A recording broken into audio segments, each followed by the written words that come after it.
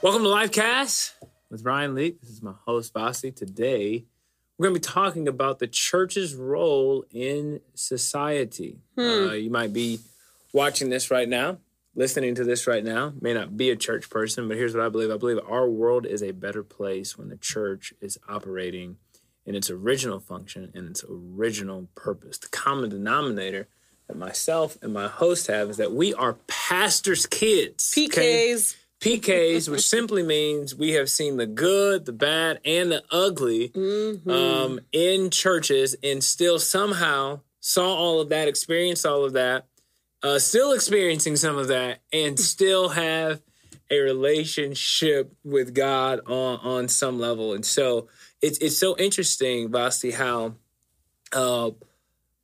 modern day church doesn't feel like the church that you and I grew up in. Not at all. Church has changed so much, especially in the last, I'd say 5 years, especially in the last 2 decades.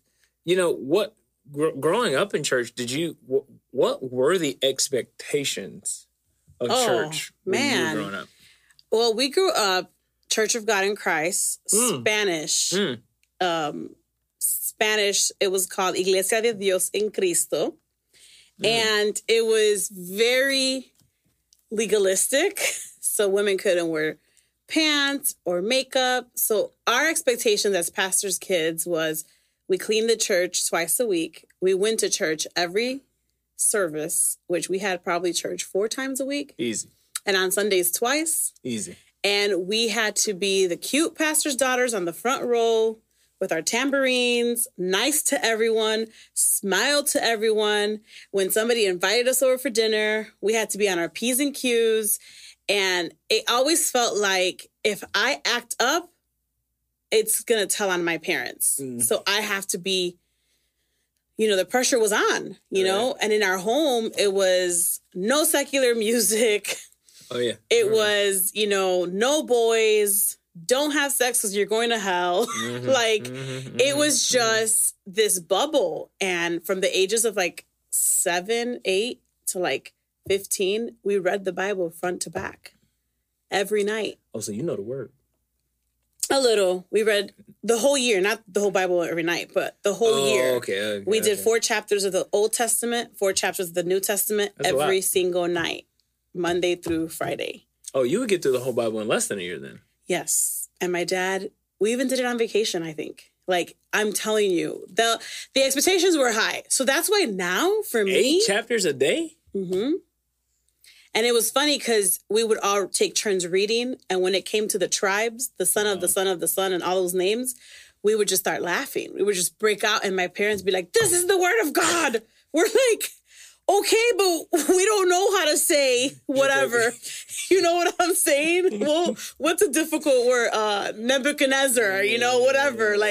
So I will say that our expectations, I was in a bubble. I was in a very strict. Have you seen the show Handmaid's Tale?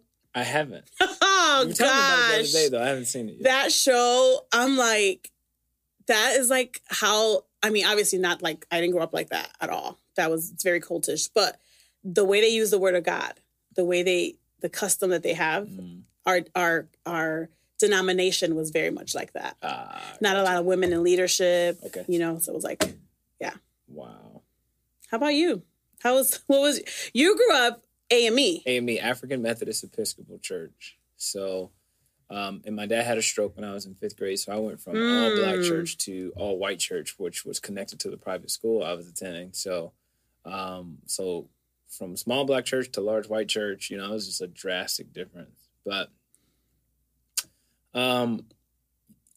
there was no social media. Mm-hmm. So there was no real awareness of what another church was doing.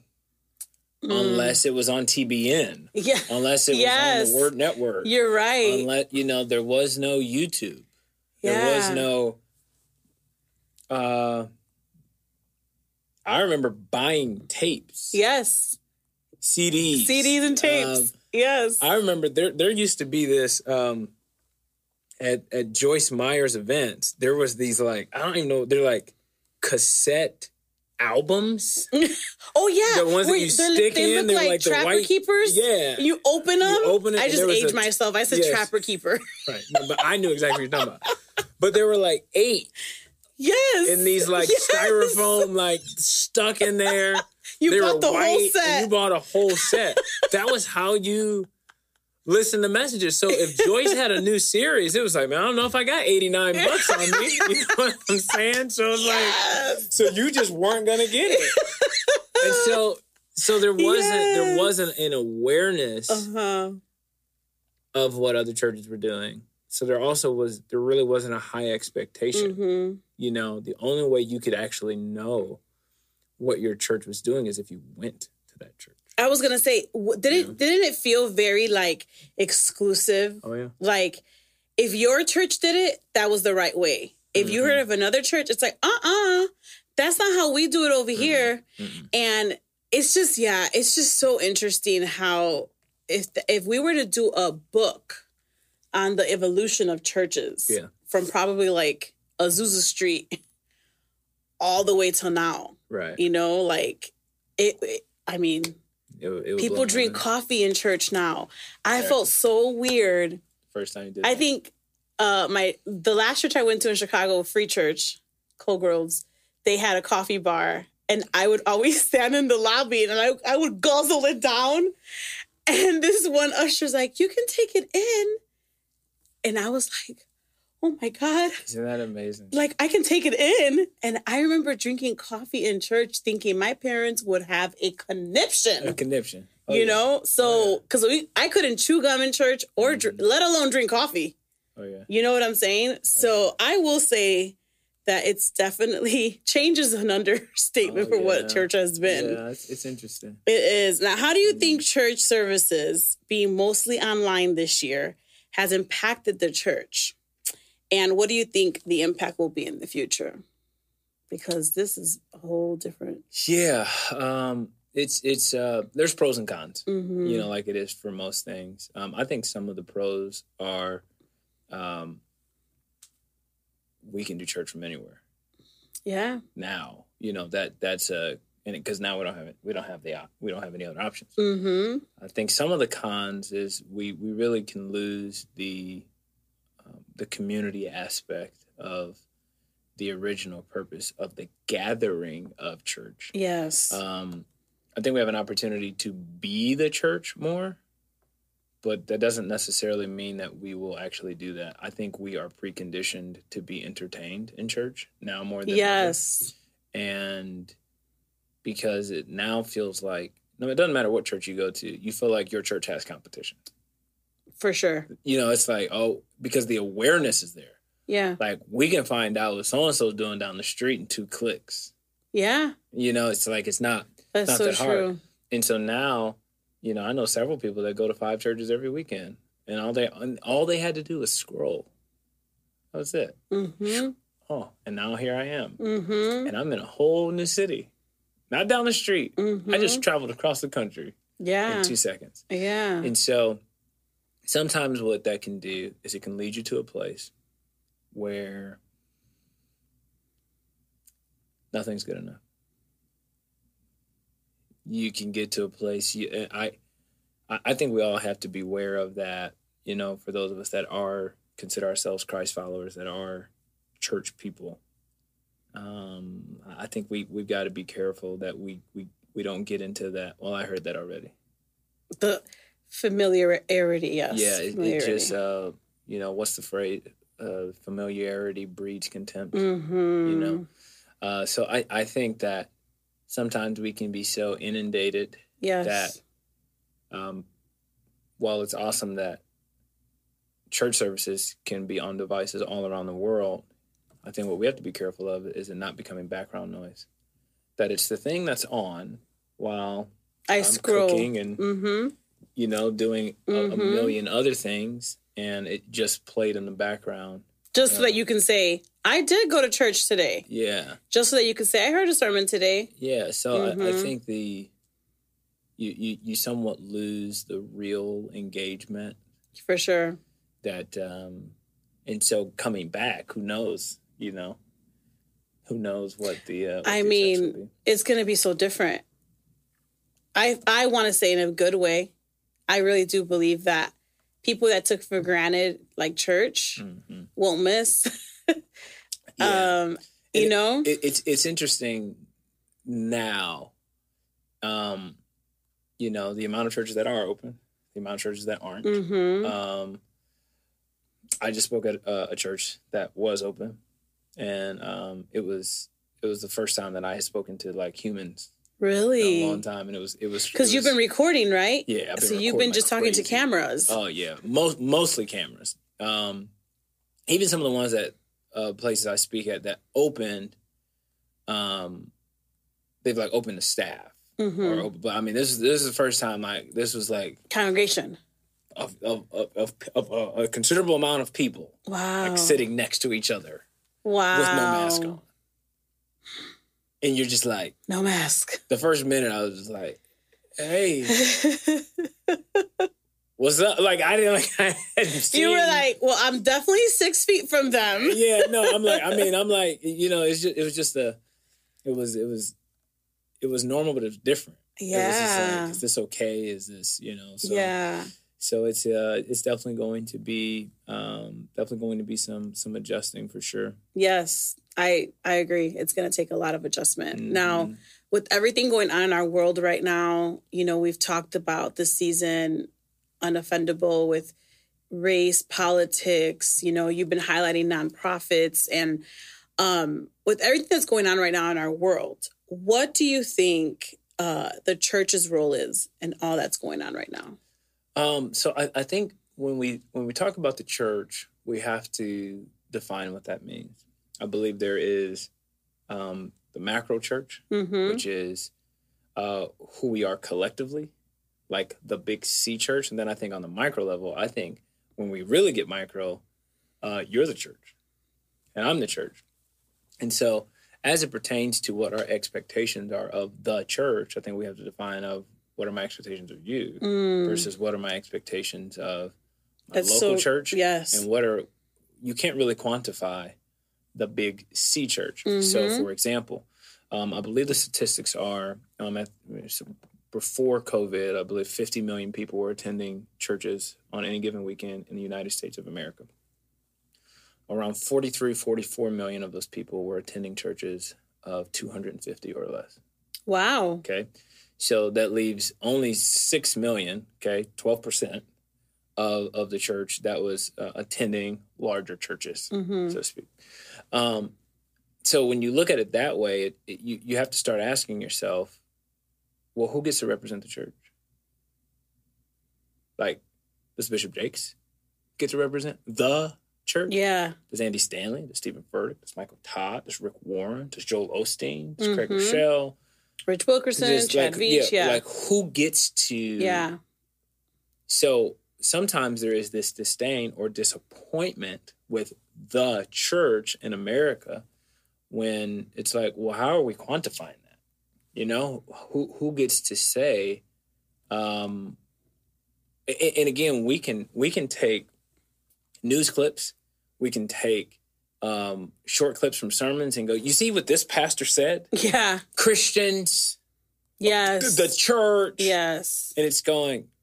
That doesn't represent. But yeah, but you could pull clips from anybody. You don't pull any of the positive ones. The interesting thing is even at Covenant Church, we were in a meeting the other day, and we were just talking about the church email. Do you know the open rate of a church email sent from Covenant Church is less than 15%?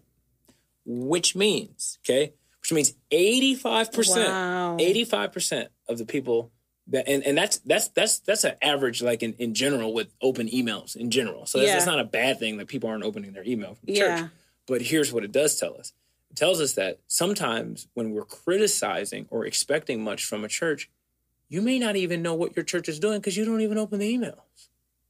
So if someone puts something in the email, let's say they put something in the email that was regarding something that the church is doing in the community, yet the number one thing I hear is, well, the church ain't doing nothing in the community. I'm going, you know, we actually play videos every week of what people's dollars go to in communities in Dallas, around the country, and around the world.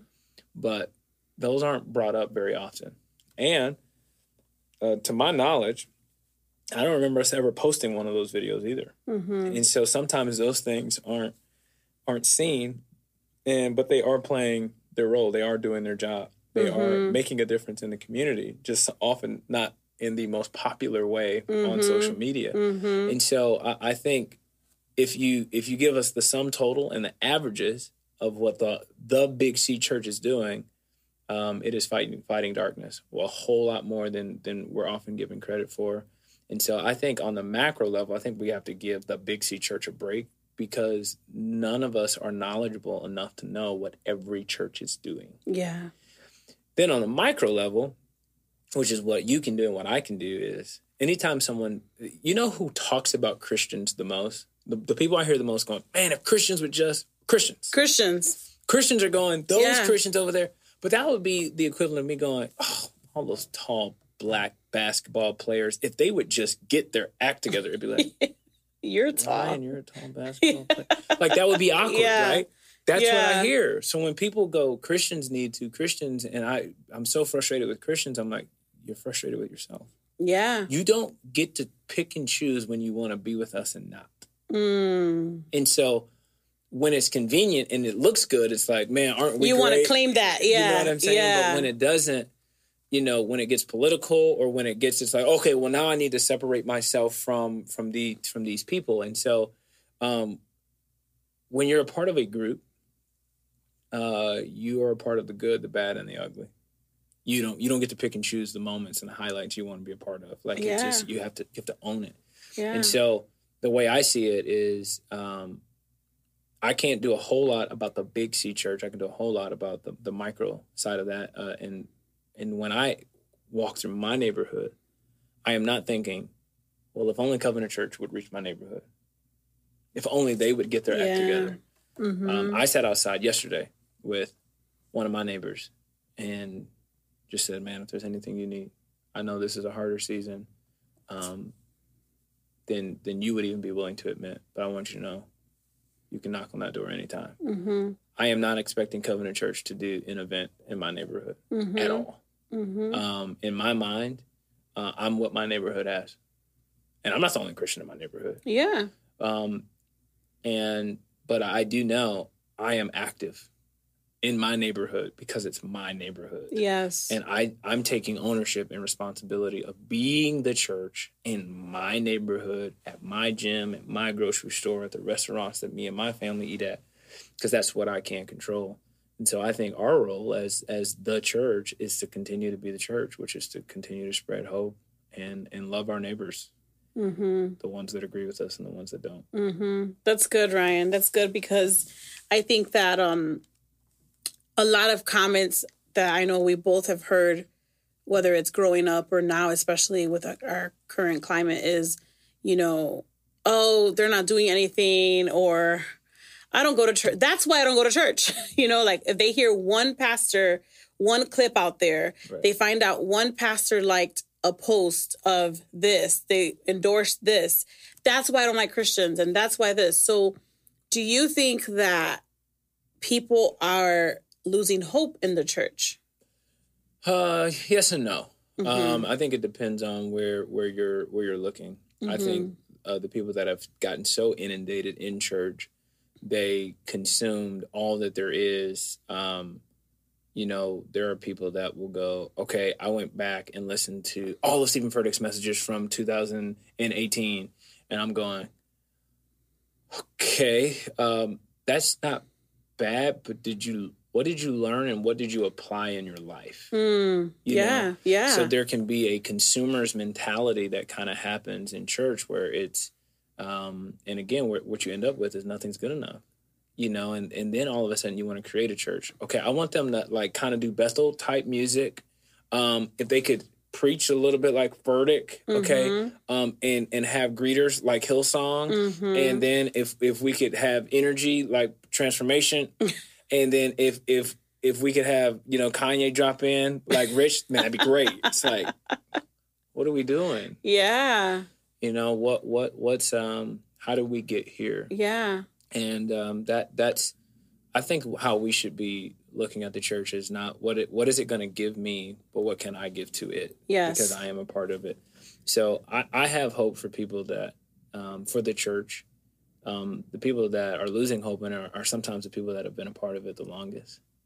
And there hasn't been a great deal of authenticity from a lot of Christian leaders. Yeah. And so I think people are sick of that. And they're sick of hearing BS from the stage. And I think the more real and authentic pastors are becoming, and I believe that is happening, I think the more and more people are going, okay, we're humans. Because in the 90s, it was, if you were a pastor, it meant you went to the mountaintop and you came down with stones and said, here are the 10 Commandments. Yes. And so, but everyone, and then 10 years later, it was like, well, they were sleeping with the secretary. They just couldn't tell anybody. It was like, okay. Yeah. Like, that's weird. And then people's,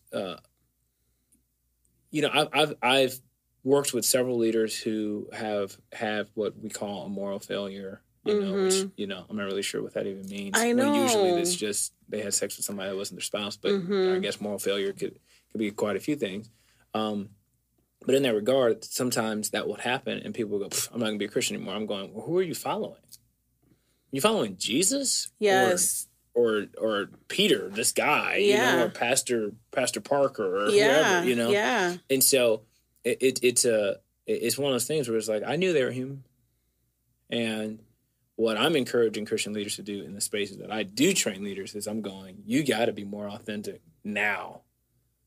We don't need to hear about your authenticity from a newspaper. But if more of people that do what I do can raise their hand earlier to say, I need help, I think that there is a lot of hope. People want real. People's discernment has increased in 20 years. They can go, because I can watch you now. I can rewind you now. Yeah. I know the game a little bit now. So there's already a side eye with people coming into church or even watching, going, okay, what's this person about? What are they trying to do? And so I think the more we do the right thing for the right reasons, and we're able to reveal our motives to say, man, this is for you. Yeah. So I think people have been used and abused in church. There's no hurt like church hurt. No. Say that again. Hurt like church. There is no hurt like church hurt. That is so true. I think it's important that people bring their church hurt to the God of that church, and not expect the pastors to heal that. Yeah. No matter what church you go to, you're going to find humans there. And yes. So the nonprofit that I want to highlight on today's episode is an organization called World Compassion. Some dear friends of mine that run this organization. In fact, our church, Covenant Church, supports this organization as well. And we would invite you to do the same. So why don't you go ahead and check out this video. For 50 years, World Compassion has reached nations restricted to the gospel. By equipping the local church in these environments, we continue to transform families, communities, and impact nations with the love of Jesus.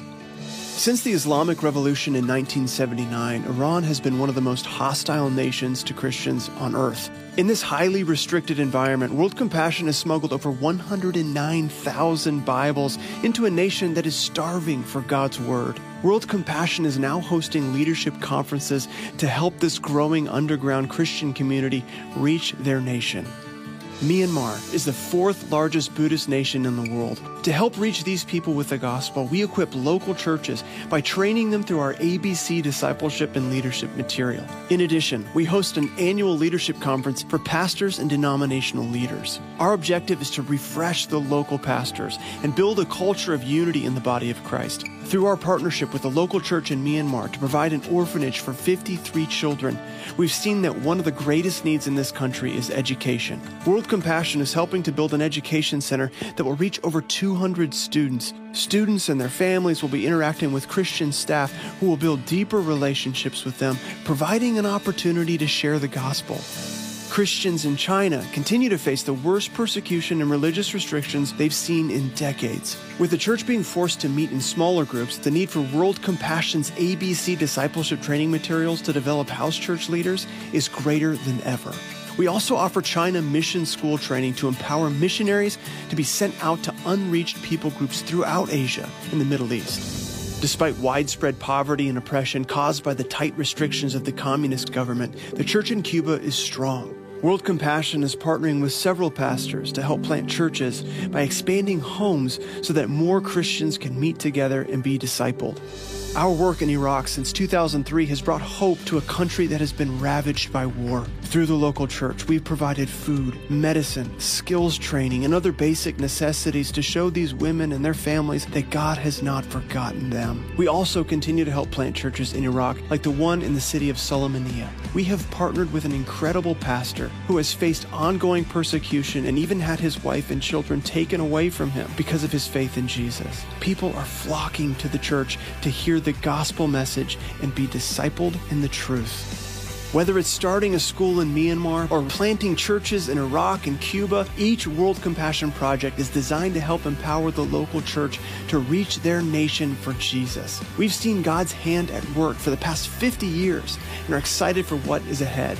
Thank you for standing with us.